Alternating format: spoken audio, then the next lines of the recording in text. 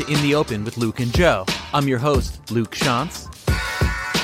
And here's my co-host, Joe Seppi. And a big welcome to our special guest, Brad Topol. Before we get to our show, don't forget to like and subscribe. This is the first episode of our new show, In the Open with Luke and Joe.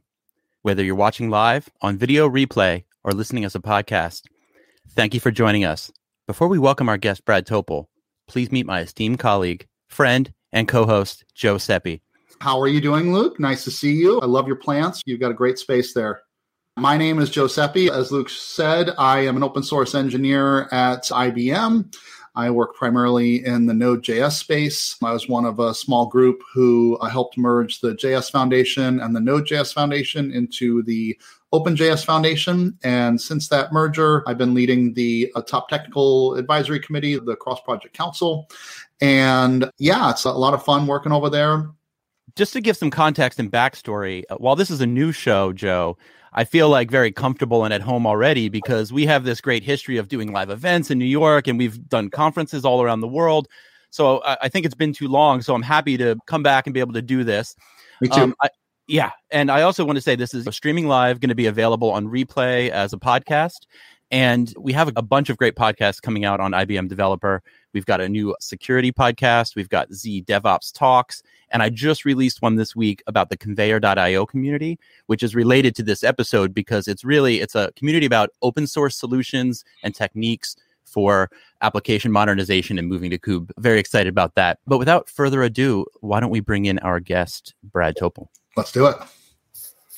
Hey, Luke. Hey, Joe. Hey, Brad. I sure hope you can hear me. I can hear you. I can hear you. You look great. Nice to see you. Good to see you. Yeah. How's the weather over there? It's hanging in there. It was getting a little warmer, so hopefully we're getting through the winter. Good. Yeah, it's gorgeous here. I say gorgeous. It's still 30 degrees, but the sun is shining, and I'm happy to be outside. Fantastic. Dr. Brad, just to give our audience context, maybe give a little self-introduction. I'm IBM's Distinguished Engineer for Open Technology and Developer Advocacy. So I lead a large team that contributes upstream to Kubernetes. I also lead a team that builds a lot of content to help developers embrace open source. So that's my role as Developer Advocate CTO. And I also have a role of ISV enablement, helping to enable ISVs to get onto Red Hat Marketplace. I've been working in open source communities since 2011, worked my way up through OpenStack, became a core contributor in a couple projects. I led their interoperability challenge. I was an OpenStack board member for a year or so. And then I moved over to Kubernetes. And what's great about being an open source developer is you get to a certain point where you're at the top of the hill, the top of the mountain, know everything about the community. And then it's time to move on to the next community. And you start at the bottom of the hill and you got to work your way up. You got to push that boulder back up. And doing that in Kubernetes, I became a Kubernetes contributor. And then when I joined, they really needed to have some help with SIG docs in Kubernetes. I started helping out with the documentation, which was not something I had done really a lot before. But I said, hey, let's do something new. And I became a KubeDoc maintainer. And I am now a chair of the KubeDoc localization subgroup. So I've spent a large number of years and now multiple open source communities and enjoying life. That's the place to be. That's great. And that's actually a good point to folks who are thinking about getting into open source and just looking at the docs and getting familiar with how things work. A lot of times I'll dig in and find things like, oh, that could be phrased a little better, or there's a mistake or something. And it's great to just fork the repo, start making updates, and push some changes up. And next thing you know, you're doing open source. It's a great entry point. And we really do a good job of that in the Kube SIG docs community. When we used to go to live conferences, remember we all used to travel, Luke and Joe, and we'd see each other. And that's coming back soon, I hope. But at the live conferences, we do what we're called doc sprints. And it was a great way for us to bring in people who wanted to be new contributors, but maybe they were a little intimidated trying to go straight to the Kube development community. And we could actually, in these doc sprints, teach them how to contribute to the docs.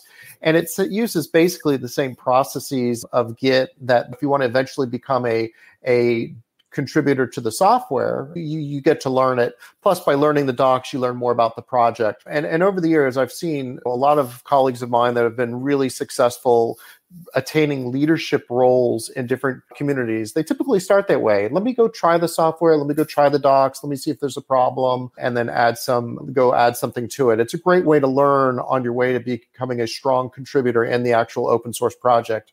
I started doing that just recently, making some contributions to what's called the Operator SDK, which is a layer on top of Kubernetes that helps you and helps ISVs and others to be able to extend Kubernetes with new resources and make it seamlessly fit into Kubernetes. So it's a great technology, and having a lot of fun with it. And it's really taken off, and really enjoying that new area. So as I keep going, I keep moving on to new interesting areas and having a lot of fun. That's great. I don't want to spend too much time on this bit, but I'm making a mental note to come back to you after the call to talk more about this stuff, because I think, like I said, Docs is a great way to get involved. I work in the Node.js space, and it can be like the barrier to entry is a little high. It's a little technical to get involved and a little daunting, but getting folks into Docs is a great way to go. So I'd love to talk to you more about that. And then even like the localization work, we have work in Node to do internationalization, localization. And I'd be curious to talk to you more about the tooling that you're using and how that works. And I'm familiar with the work that we do on the Node side, and I'm curious how they compare and what we can learn from each other. So it'd be great to talk more about that offline. Sure, absolutely. Yep. Don't want to get in the weeds. I think maybe we could talk about the right now and then do a retrospective and move back, because I think there's a lot of value in looking at how we got where we are today with Kubernetes, coming from a world of Linux and OpenStack to today. So I want to go through that journey, but I also feel maybe let's not bury the lead and talk about what's really important to know today. So maybe a good place to start there is, I know you have a new book coming out dealing with Kubernetes and OpenShift. So maybe give us this sort of, what do we need to know right now to be valuable or to help us along? And then we can go on a journey that says, here's how we got there. I don't have the book yet, but it's going to be published in June. It's a few chapters are available online as a pre-release. But basically, I had the opportunity to work with two really sharp co-authors. And one is Jake Kitchener. He is a world's expert at running Kubernetes and OpenShift in production at extremely large scale. He's the chief architect for IBM Public Cloud. So somebody who knows everything you need to know about running OpenShift and Kubernetes in production, worrying about scale, worrying about keeping failures to bare minimum, because it's an enterprise cloud. It needs to be up and running and have all the wonderful nines of always running. Getting to work with Jake and having all his expertise about running large 10,000 clusters at scale. That's what you're looking at when you're looking at IBM Public Cloud. So a great co-author. And the other co-author is Michael Elder. And Michael Elder is another world's expert in multi-cluster, multi-cloud, multi-cluster, Kubernetes, and OpenShift. And it wasn't my first time working with them. We actually wrote a previous book on Kubernetes in the enterprise. That book was really successful. It was an O'Reilly book. That was really fun because I'd already done a previous O'Reilly book on OpenStack. So I was the person that knew how to write a book and knew all the questions that were going to come up, all the publisher detail kind of questions. And then I was able to pull in those two great experts, and we did a great Kubernetes in the enterprise book. And then we moved on to this new book, which will come out in June. And it was fun getting the band back together. They now both had one book under their belt, so they knew what they were getting into. Writing a book for me is really interesting because it's a lot of work you do at nights. You lose a lot of free time. And I like to joke, it can cause a lot of stress, right? So your family looks at your family, you tell me writing another book, they're like, really? Because they don't see the joy. They're like, oh, you're never around. You're not here to help. We'll see if 3 is the limit for me. I've survived three books. My marriage has survived 3 books. So that's a good sign. But they're a lot of stress, but they're very rewarding once you get them done. And so this one will be out in June, and we've got some pre-reviews that have happened. We've had some really nice people review the book. There's a guy named, goes by Pop, and is a community leader at Sysdig, and he was one of our reviewers and gave some really nice feedback. So huge thanks to Pop for doing that for us. So that's the process we're in, pretty much written, doing the reviews and getting the proofreading done. And hopefully it's a lot bigger book than our previous books. This one's a biggie, and we'll see how it goes. So just a reminder to our audience listening, if you have questions along the way, please feel free to drop them into the chat or the comments on the platform that you are watching on, and we will get to those and filter them up to Brad. Yep. So let's get to the content of the book. Absolutely. Yeah. The book covers a variety of topics. There's going to be a couple chapters at the beginning that are going to give you a review of Kubernetes and OpenShift. So just in case you haven't seen that somewhere, you got the overview, and then chapter 2 is getting started, shows you how to get started for both environments in a variety of ways. And then we start moving on to other topics that are really interesting. The big one that you'll see after that is single cluster high availability. So this is something that Jake Kitchener is an expert at. So before you even worry about, multi-cluster high availability, get your single cluster high availability up to where it needs to be. Then we start running into topics like continuous delivery across clusters. So how do you do continuous delivery? What are all the tools that are out there for Kubernetes and OpenShift? We cover a variety of the most popular tools for continuous delivery. And then towards the end of the book, we cover a lot of topics about multi-cloud, multi-cluster, and how you can take advantage of that. So this is more of an advanced level book. It's going to touch a couple of different areas, but it really is going to give you some expertise about how to run in production, what types of failures can occur, how you mitigate them, both single cluster failures, multi-cluster failures, and then how to run in a multi-cluster environment. So the three of us are really proud of the book. It covers a lot of territory. Early reviews have been pretty good. We're excited to see it get published in June. Yeah, that sounds like some really advanced topics. Do your other books lead up to them, or do you have recommendations on how to get to where somebody could to come into your book and really dig in? Yeah, our first book, Kubernetes in the Enterprise, will cover more of the basics, and you can get that one that's available from the O'Reilly site as well, the online learning site. So for you to check that one out. But yeah, this one, you can get started. We tried to do enough intro material in the early chapters so that if you wanted to be aggressive and just go look at it, you can see how far you get. But then as you get into those advanced chapters, that's where you're going to really get some deep expertise in some topics that aren't covered typically. The high availability, the multi-cluster, a large number of continuous delivery tools and continuous delivery across multiple clusters. So it is a little more of an advanced book. So if you've read some of the basic books, this is a good second book that I think people will enjoy.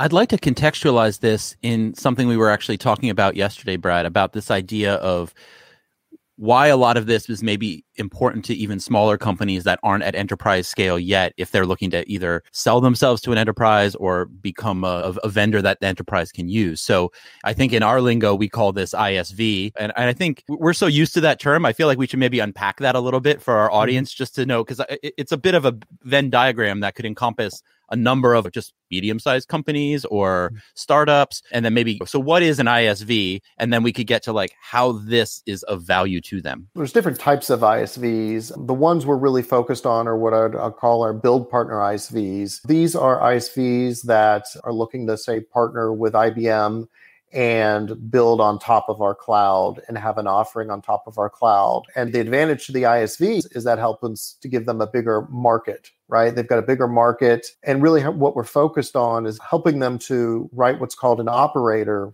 And once they build an operator for their software, we can then move them to what's called Red Hat Marketplace. So that's a great marketplace where if we can get them running in the marketplace, and that's what my team does, we help provide assistance and help them through, reduce the friction that they may encounter, because these ISVs are all at different places in their journey. But the goal is we'll help them get to Red Hat Marketplace. That means they're running on OpenShift. And the advantage of the ISV is once they're in that marketplace running on OpenShift, people are then able to quickly and easily purchase that software from the ISV and run it not just on IBM Cloud, but anywhere OpenShift runs. So all the different public clouds that OpenShift runs, once they get their software to that point, that's a much greater market. And then obviously there's opportunities that if they're an IBM partner, you get the full strength of IBM to help market their stuff as well. So it is a great way to look for the ISVs, both small ones and big ones. Obviously, there's big ones that we have, and we know what the big ones are. But it's a great opportunity for the smaller and medium ones to have a way to really increase their reach and their revenue. And so they're motivated to do it. And the challenge is, how do we reduce the friction? How well do they know Kubernetes? Where are they at in their Kubernetes journey? And do they already have their stuff in a cloud native form? Are they already running on OpenShift or not? So the nice thing about OpenShift is it provides guardrails to make sure that what you are creating is very secure and safe, right? So if you're a bank or an insurance company, you don't, the one thing you have to be careful with just vanilla Kubernetes is, yeah, it's real easy in some ways, but you do a lot of things that you really shouldn't do, right? Your containers are privileged, your containers run as root, and OpenShift is that barrier to getting on the turnpike where we check things. Just like you want to check your car before you get on the highway and make sure the tires aren't deflated or that there's not a problem with the transmission's not slipping before you try and get out on that highway, or there's no oil in the car. Let's make sure your container-based application is really ready to run in a secure environment. And so it's going to keep you out of the box from doing things like, oh, I always ran as root as a privileged container. It's going to stop you and say, no, you can't do that. Out of the box, it's going to make you make some changes to be more secure. So it's pay now or pay later. You could roll your own Kubernetes environment, think you've tweaked the security the way you think it's right, not enforce the container security mechanisms that are best practices, and then hope for the best, because, who knows who's going to show up and easily be able to hack what you do and cause a whole bunch of embarrassment later. Working with folks to make sure that once they've learned how to build things as containers and run in Kubernetes, now let's take a hard look at building them so that they run securely is really a key thing that we're going to help our ISVs. Because you can run it on OpenShift. You got a couple different advantages. You've got the advantage that OpenShift runs everywhere. It's the same environment, so you get that benefit. But you do get that extra security, and you can really feel comfortable that you're running in a very secure environment. And then, of course, you get the other benefits of OpenShift. That platform is really great with what we call day two operations. So when it's time to upgrade, it has built-in upgrades for both the underlying operating system and for OpenShift itself. If the cluster itself needs to be increased in size and new nodes need to be added, that's all built into OpenShift. So that's where you really see that benefit for folks on OpenShift. Beyond some things for getting developers up and running faster, that day two operations and being able to handle those seamless upgrades of both operating system and the platform, and being able to increase the size of the cluster, all these built-in features people will really benefit from when it's time to get serious and worry about day two operations. That's great. Something I wanted to dig in with you for a moment, if you don't mind. And I see it's a question from YouTube as well, which, by the way, we're streaming to YouTube, Twitch, anywhere else? Is that all the places? Facebook and Periscope. Wow, cool. Nice. Welcome, everyone. I'd love to dig in a little bit more into operators. I hear about it a lot, but I'm not really familiar with how they work and what benefits they provide. And maybe that's even a segue into the marketplace, because that's something I think is also interesting. Absolutely. So if you look at Kubernetes out of the box, it's really good at scaling your application and making multiple what we call replica set with multiple copies of your application. And if a few of them go down, it can start up new ones. It can also roll out upgrades of the application. So if you want to roll out a new version, you can roll it out slowly or quickly. Out of the box, Kubernetes is really good for what we call stateless applications.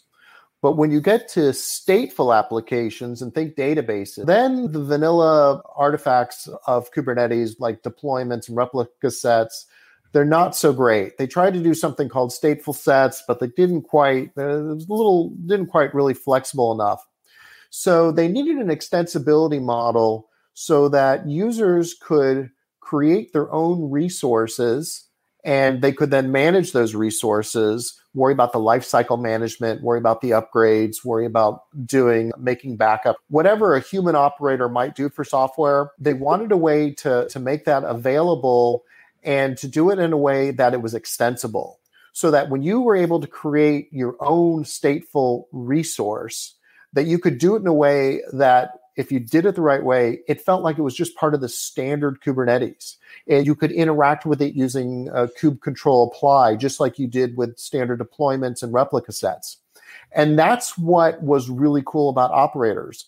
They give you the ability to build a custom resource, and your custom resource can follow the standard Kubernetes model, which is there is an observed state and a desired state. And the operator will have its own controller and control loop, just like all the standard Kubernetes pieces have. All of the standard Kubernetes controllers, whether it's a deployment or replica set or pod, they all have a controller with a control loop that looks at the observed state and says, is that what I want? And if it's not, what do I need to do to get to the desired state? This was a best practices that was built a couple of years ago in Kubernetes. And so you can actually build essentially your own custom resource in Kubernetes, and you can add all the bells and whistles you need. So if you've got databases and you need to worry about lifecycle management stuff, you can build it all into your own custom controller. And when it's deployed, it feels like it fits seamlessly into the rest of the Kubernetes platform. So that's been, and why it's called operators is a lot of times what the piece of code is doing is what a human operator would normally do.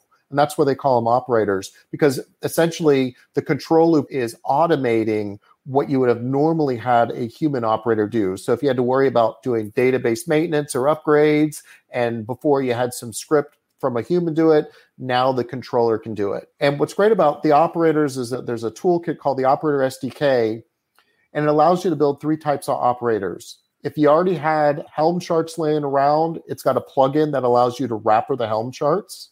If you were using Ansible, it's got a plugin that allows you to reuse your Ansible. And then if you don't have either of those, or you need to do more advanced capabilities, it allows you to build a custom operator controller in Go. And that's very powerful.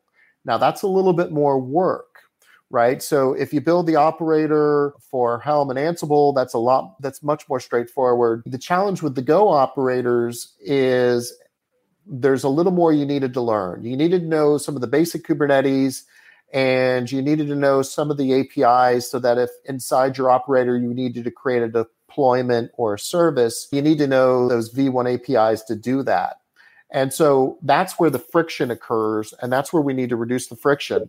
Fortunately, I got a great team of content developers that are building operator courses, operator workshops that are going to, basically what we've done is a lot of great information about operators is out there, but they're out there in say 20, 25 different sources, and you've got to go pull it all together. So for example, operators build on top of another technology from Kubernetes called KubeBuilder. And if you haven't looked at KubeBuilder and know what KubeBuilder gives you, it's a little hard to understand how it works in operators because it reuses some of those technology. It's got some annotation technologies. So what we're doing is building content that pulls all that information from those, say, 20, 25 different sources to help you have it all in one-stop shopping so that you see some good patterns, repeatable patterns of how you could build those Go operators. So my whole focus is, how do I reduce the friction for somebody who's, say, new to Kubernetes? You're an ISV, and you got some folks that have played around with Kubernetes. Maybe they're not somebody that's worked on the internals of Kubernetes for a couple of years. They're just new and using it. So maybe they don't know those APIs. Maybe they're not real familiar with KubeBuilder. How can I deliver content and Coursera courses that will help ISVs and others to get their operators up and running? And if I can help them get their operators up and running, I've also got a team that's going to help them to get it running on Red Hat Marketplace and get their operators certified. And now we're talking Benjamins, right? Now we're talking money. Get it to Red Hat Marketplace, and let's, instead of Joe having one guitar in the background, now he's going to have 6 or 7 guitars in the background. Yeah, those ones are out of frame. So if I understand you correctly, like the functionality exists in vanilla Kubernetes, but if your application gets more mature, more complex, then there are operators that are like already built for Helm or Ansible or whatnot. So that would be the next step. But then if you need even more control out of the life cycle of your pods and such, then you would write your own operators in Go. Is that how? That's right. If you've got to do some really advanced life cycle management, or if you want to do some analytics and insights, where when they talk about operators, there's 5 levels of maturity. Level 1 is just install, and a Helm chart can typically do that. Level 2 is upgrade. Helm chart can typically do an upgrade. So level 1, level 2, if you've got Helm charts, they can typically handle that, and you can use the Helm-based plugin for the operator to do that. The advanced stages 3, 4, 5 are more like you're doing insights, you're maybe doing some backups, a lot of advanced features. And then to get to the level 3 through 5, you can use either Ansible or you can use Go. So both Ansible and Go will get you those 5 levels of maturity. And that's where things will get interesting. And like I said, if you've already got the Ansible scripts to do it, that's fine. But Go is another good way too. And whatever the ISVs want, we're going to help them to do. That's what I do. I'm called in. We meet with the ISVs after they get excited about the market opportunity. Now let's talk to the technical team and let's see where you're at. And so where you're at is, do you already have your stuff as containers? Let's hope for that. If not, we got to worry about getting you the containers. And then it's, do you have Helm charts? Do you want to use Helm charts, or do you want to reuse your Helm charts? Well, let's try and do that. And then it's, have you tried to run securely before? Did you worry about making sure you were able to run in an environment like OpenShift?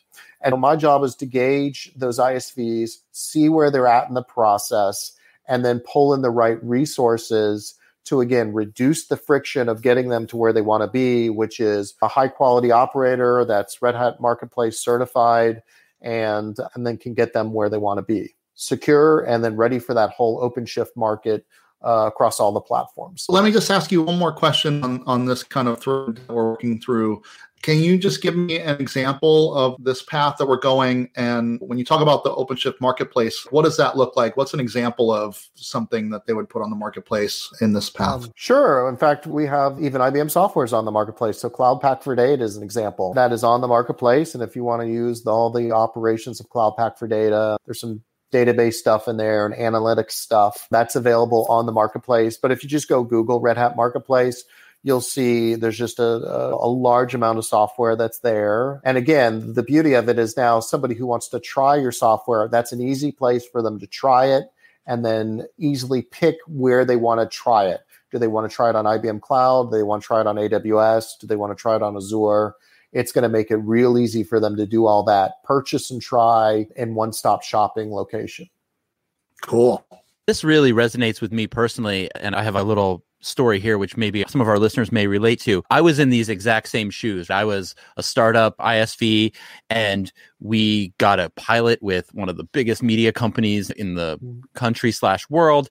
And it went pretty well. I like to say we failed forward. It led to a lot of other good things, like me getting recruited by IBM. But I must say, we spent so much time and energy on our traditional infrastructure and solving these problems and keeping those plates spinning when we weren't focusing on the real value differentiator that we were trying to. And I know it seems, as we talk about these higher level and more advanced topics, I think I'd like to bring it back to that thing of like, why are we doing this? And we're doing this so we can create the most value, right, for our customers. We can use our time the best.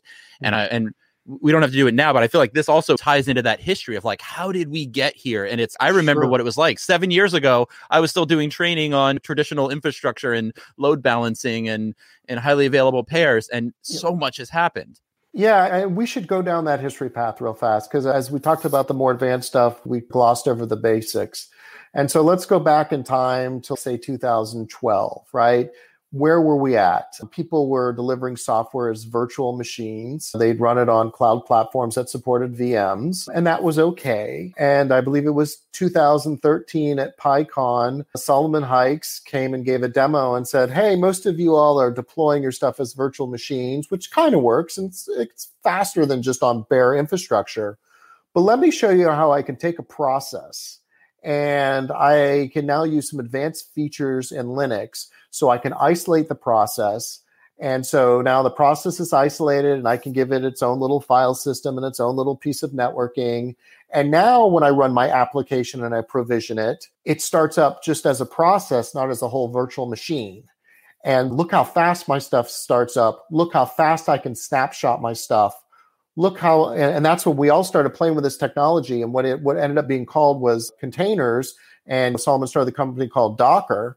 And so here he had this wonderful new advancement because it was like VMs. You could snapshot them, you could provision them, but they were a lot faster and a lot smaller, and you get a lot more on a server. And so that was great. And then there were companies like Google who said, oh, we've been playing with containers for a large number of years, and we know how to orchestrate and provision them. We've got a software called Kubernetes. And so with Kubernetes, what's great is we can get multiple copies of your application up and running. We're going to have built-in load balancers. We're going to have built-in autoscalers. A lot of the previous cloud-based virtual machine infrastructures didn't have that all built in. You had to roll your own load balancing, roll your own auto-scaling, and that stuff is tough. And what helped Kubernetes is we started a foundation, the Cloud Native Computing Foundation. So now it was Kubernetes is for everybody with multi-vendor, open source, level playing field, solid governance. Now we had enterprises willing to give Kubernetes a try and see the benefits. And so they could take their application and it would use a declarative model. I would always use the same joke when I give my Kubernetes presentation. I'd say, anybody here work directly for a vice president? And a few hands would go up. And I'd say, when you work directly for a vice president, here's your job. Here's what happens. The vice president says, hey, Brad, here's what I need. Go make it happen. And they just do this wavy hand. Go make it happen. And that's what happens with Kubernetes. It's a declarative model. You get to declare what you want. I need 8 copies of my application running. Or I need 8 copies of my application running, but if the CPU gets to 80% utilization or more, scale that up to 12. And so what I like to say is when you use Kubernetes, you get to be the VP because you get to say, hey, Kubernetes, here's what I need. Go make this happen.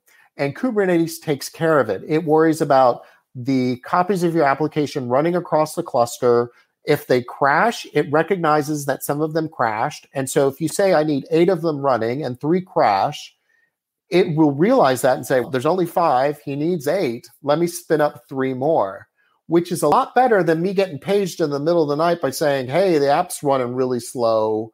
And that was the beauty of Kubernetes, building into it from the ground up, great support for recognizing when your applications are failing. So it's got the ability to identify if things are failing and the ability to restart new copies of the application and the ability to auto scale in a variety of different ways. And since your application now could be crashing on one node, being restarted on a different node, your standard load balancer like Luke used will not work. Right? Because the load balancers aren't that smart. Kubernetes built into it a capability called the service resource, which is that built-in proxy load balancer that's going to worry about being able to find all the copies of your application no matter where they've moved.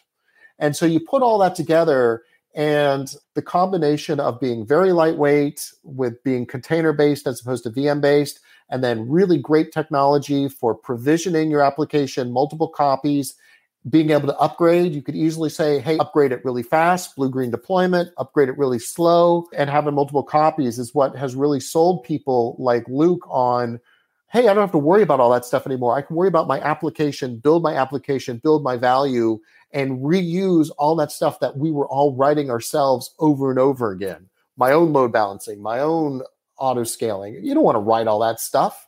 And nobody else can understand what you did unless they go read your scripts. And the declarative model, it's real obvious. Luke says he wants 8 copies and maybe go up to 15 if the CPU utilization gets high. That's what Luke wants. That's what Kubernetes is going to give him. That's great. I like the VP analogy too. And I think we talk a lot about DevOps in this sort of world. But I just wanted to highlight, and this is probably preaching the choir as well, but like from a developer standpoint, it's been amazing. I used to work at the New York Times. I used to do production development work before joining IBM. And I remember at the time, everybody had PHP on their machine, like essentially a LAMP stack to do development on nytimes.com. And you had to keep track of who had what version and things would break. And you're like, I don't know, it works on my machine, that kind of stuff. And I remember my colleagues starting to dig into Chef and Puppet and trying to get us all on a standardized, containerized environment. And it was heavyweight at the time, but I got to see that progression to more lighter weight solutions with Docker and Kubernetes where we are these days. So from a developer standpoint too, just to have a consistent environment that you develop on, everybody's on, you move that to staging and testing and QA and all that stuff. And it's really, from a developer standpoint, it's really been a great improvement. Yeah, and let's dig into that a little bit. That's a great topic, and it's one that we cover in the book with continuous delivery. But if you look at the model with containers, one, you've got, say, a Docker file that describes, how to build your application. And then you have all the deployment files that are YAML-based, that are declarative in, say, Kubernetes. So now all your information about your configuration is not in a procedural script. It's more in declarative files. So now you can source code all of that. You can keep that, and you can now start thinking about everything's in source code. So if there's a change to those things, it's in the source code. And now from the repository, being able to do your builds. And now you can start thinking about, maybe I can do my builds and deploys. And now you can really start thinking continuous delivery, because they made that switch to everything being either in a Docker file or in a declarative YAML deployment file. This is way better than trying to manage a script. So you'll see it in the books, but we go into a lot of detail about how wonderful it is to be able to do the continuous delivery. And another advantage of containers, you're packaging everything up your environment needs. So we all know the classic one. I'm sure Joe's used this 100 times. Worked on my laptop. I'm sure he said that at the New York Times 100 times, right? With the Kubernetes and the container technology, the environment that you have on your laptop is really darn close now to what production is, because you're carrying everything with you in the container. So there's a lot less surprises that occur when you move from your development to staging to production. It's really wonderful. Yeah, it really is. And I've got some funny stories from the times. And I have a lot of friends that are still there. I love them. But like the first piece of code I worked on, I finished it, I tested it. And I asked my manager, okay, how do I deploy? And he said, you just FTP into the server and you just copy that file. And I'm like, oh my God, I'm so scared. Because if you don't keep it all in source code, you've got 5 different people with what they think are 5 different sources of truth.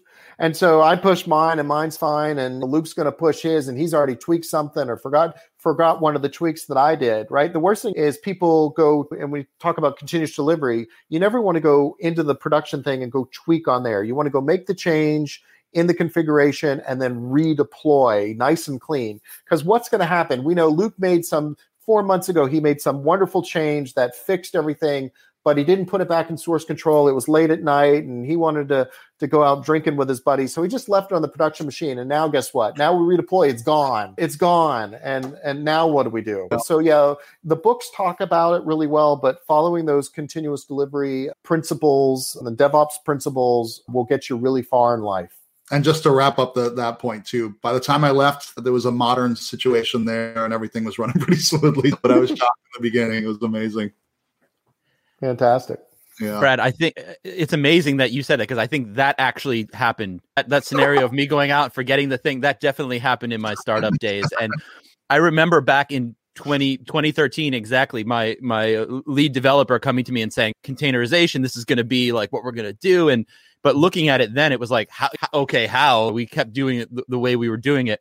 And I had one other thing here. I have a sci-fi analogy, if there's any sci-fi fans out there, about how I like to think about traditional infrastructure, Kubernetes, and OpenShift opinionated versions. Is I think of the old way of doing things and even vanilla Kubernetes, almost like the way Doctor Who navigates his ship. He is just running around, throwing dials, and he's genius, so he knows exactly what he's doing, and he does everything perfect, or he doesn't, but it works out in 45 minutes. But I think I'd like to think of OpenShift more like the way Tony Stark does it with Jarvis, where that declarative, where you're like, you ask for the thing, you're like, hey, run this, do this, and you get that thing you want back without having to be this super genius running around. And I think the whole thing with Doctor Who too was he was supposed to have a crew, but he was the last of his kind. But anyway, that's my little analogy. Yeah, and to fill in your analogy, so what happens with vanilla Kubernetes, if I want to run something, I got to be an expert at a whole bunch of things, right? So I need to know how to build my container image. So I got to go read those Docker commands and understand the Docker commands and be able to build my image. And I got to figure out where I can go push it to a registry. So I got to go make sure I have access to Docker Hub or Quay or whatever. So I got to figure out that piece as well. And so there's a whole bunch of steps. And then if the security, I got to go learn all the RBAC in Kubernetes. And that RBAC is not easy to learn. And there's a lot of complexity there. And then if I compare that to OpenShift, OpenShift has a model called source to image. So literally, it's going to be smart enough to build the image for me. It's going to have the registry already set up. So it's going to be able to deploy my image to the registry. It's got capabilities called image streams. So it's keeping track of whether the images have changed over time and if it needs to be redeployed. And then on the security, it's got what's called security context constraints, where they're going to give you these profiles. And I just need to know what profile I fit into. And each profile will map to a whole bunch of RBAC settings. So they're trying to do a lot to accelerate getting, say, even like Java developers to be able to be cloud native and run in a cloud native computing environment. Because a lot of those steps, if you worked in Kubernetes for the past 4 years, you can do all those steps and you're an expert on doing all of them. But what about that person that just showed up? Now they got to go learn all this Docker stuff. Now they got to go learn how to publish the image. Whereas in OpenShift, I got all these universal base images ready to roll for whatever I need. Node, for example, like Joe would love, it's ready to roll. I pick the base image. I got my code. I just do a push to the Git repository. It knows through sourced image how to build the image, get it deployed for me, and then worry about security for me. And not let me run with scissors. So OpenShift is not going to let me run with scissors. First time I used OpenShift, I tried to install a container that was running privileged and running as root, which would have been a really bad idea. And it said, no, you're not going to do that. And so was that a little bit of annoyance? Yes, but I can fix that and keep my job as opposed to pushing something out into production that's not secure. And now the whole world has everybody's credit card numbers or something, right? Yeah, that's a great example of a guardrail kind of thing. That's what you want. Yeah, absolutely. And you had mentioned content, right? I believe there's a conference that you put together or that you were involved with that has a lot of the like open source kube practices in there. And then you also have like sort of a dream team you're working with that you're actually doing this consulting and helping people get this done, right? Yeah. So one of the things we did last year is inside of IBM, we embarked on training internally folks to become stronger contributors to open source projects, open source communities. So if you want to teach somebody to become an open source contributor, you need to teach them Git, you need to teach them some Go, say for Kubernetes, you need to teach them all the pieces of Kubernetes, and you need to teach them how to behave in the open source environment. So we started doing the internal training, and the original plan was we were going to travel to all the labs and start doing this in person. And then COVID hit. And so that plan went out the window. And so what we thought about was, how are we going to train all these internal IBMers? We said, you know what, we're going to go and do digital courses. We're going to make things available. And we'll do the courses in a way that there will be some live interaction. It was a really neat model. The first thing, and so we had a whole bunch of courses that were somehow related to Kubernetes, even the basic stuff. So basic stuff like how to do Git, how to set up your Kubernetes development environment, all the basics. And then we moved on to everything you need to know about Kubernetes. And then we did deep dive topics on things like scheduling, networking, storage, operators. So we had all the content, and we came up with a really cool model because we had to keep it to a digital conference, digital course that you could say do in about 2 days. But here's the problem. Nobody can give you 2 full days. So what do? You have to pre-record the content. We had all the content available, but that's not enough. We then actually re-record the content where we have live interaction. It's actually teaching a digital course, and everything with the people asking questions is recorded. So the beauty of it is you get the best of both worlds. People can go show up to the conference, and if they missed a piece because they had to step out for meetings, they can go catch up on their own and watch the earlier presentations. But then for the later presentations, they could actually join it live or see the other people who joined it live and see what questions they asked. And so we were smart enough, we do it in a session where they'd be like 1 day, week break, 1 day, week break, 1 day, week break. And that gave people a week to catch up and really learn the material and be ready for the second phase and third phases. And so when we did all this, we said, you know what? Hey, we don't have to just keep this internally. We actually invited some customers and invited a few of them to be involved in the session. So they got to participate, got some free open source training. And then we said, we can be even more generous. We're giving people. We made it all available to the world. And so if you go there, all of that great training is available for free, and it covers like 3 days worth of material. You'll learn the basics of Git to some Go to setting up a Kubernetes developer environment to all the advanced stuff, and learning how to become a committer, a maintainer. What do you need to be doing to be a leader in an open source community? So some of those soft skills, some of those review skills. So it's not just learning the code, but learning how to do proper reviews and learning how to behave in the community, which the golden rule is don't be a jerk. Be nice to people, be helpful to people, do the things like we call chop wood and carry water. Go do the non-glamorous stuff. The things that you do in a community, the non-glamorous stuff, it's not necessarily writing all the coolest code that gets the credit, but being willing to do bug triage, being willing to be the person that says, oh, these docs are terrible, I'll go fix them. All the little things, and that's how I got for the documentation team, the localization chair. We have all these wonderful teams working on kube documentation in 20 different languages, and we needed somebody to herd all the cats. They should all use common tooling. They should all use common best practices. Hey, who could take ownership of that? And I just one day said, me, I'll do it. And that's one of the things that you learn about in our training. In an open source, people won't come tell you what to do. You have to be proactive and say, I'm willing to do that. And that's a different model. If you work at a company on proprietary software, we're all used to having a technical lead that tells us what to do and what to go work on, right? Oh, this is your job. This is your job. In open source, it's much more of, hey, I'm willing to volunteer to go do these things. And sometimes poor people are just waiting for somebody to tell them what to do. And you got to shake them, go, no, that's not what happens. You need to go say, I think I can do this. And I've done all the little things that you all trust me to now do something a little bit bigger. So start small, build up that trust in the community, and then try and get the bigger pieces, level up, if you will. I love that advice because that is such a great way, even for the developer's career, for them to make a name for themselves and get known throughout the community that, and like you said, you're working for a company. If it's proprietary, that's one thing, but working in open source, now you really get to know the community. You get to know folks in the industry. We are approaching the top of the hour. So if you have any more questions, please put them in chat. But I believe we actually have a special guest who's going to come in who has some questions and wants to chat with. Here we go. We got JJ. JJ. How is everyone? Great.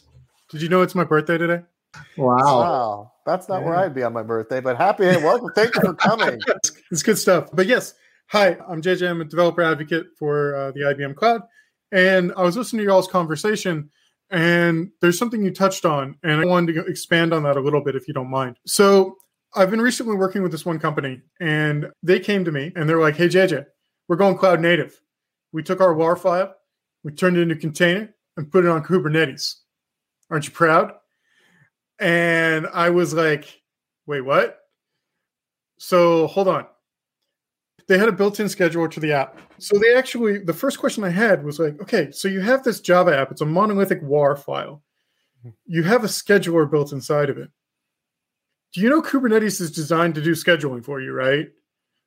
So you have two schedulers now for your application. They're like, wait, what? And also, you made this as one pod, and you're running on a 3-node cluster. Why is only one machine always pegged at 100% CPU and nothing else happening on the other ones? It's because your pod is only sitting on that machine. Wait, it doesn't do that for us? No. Okay, let's talk about microservices. Oh, does that just mean I put more containers in with more of the WAR file? I'm like, okay, sure, you could, but there's a little bit more complexity to that. They're like, oh. So wait, are you telling me I'm not cloud native? I'm not saying no. I'm just saying you've got a longer journey to go. You've got to really start thinking about the term as a strangler pattern, where you can start pulling off portions of your application into its own little service. So then you can let the scheduler of Kubernetes, or OpenShift for that matter, take care of that for you.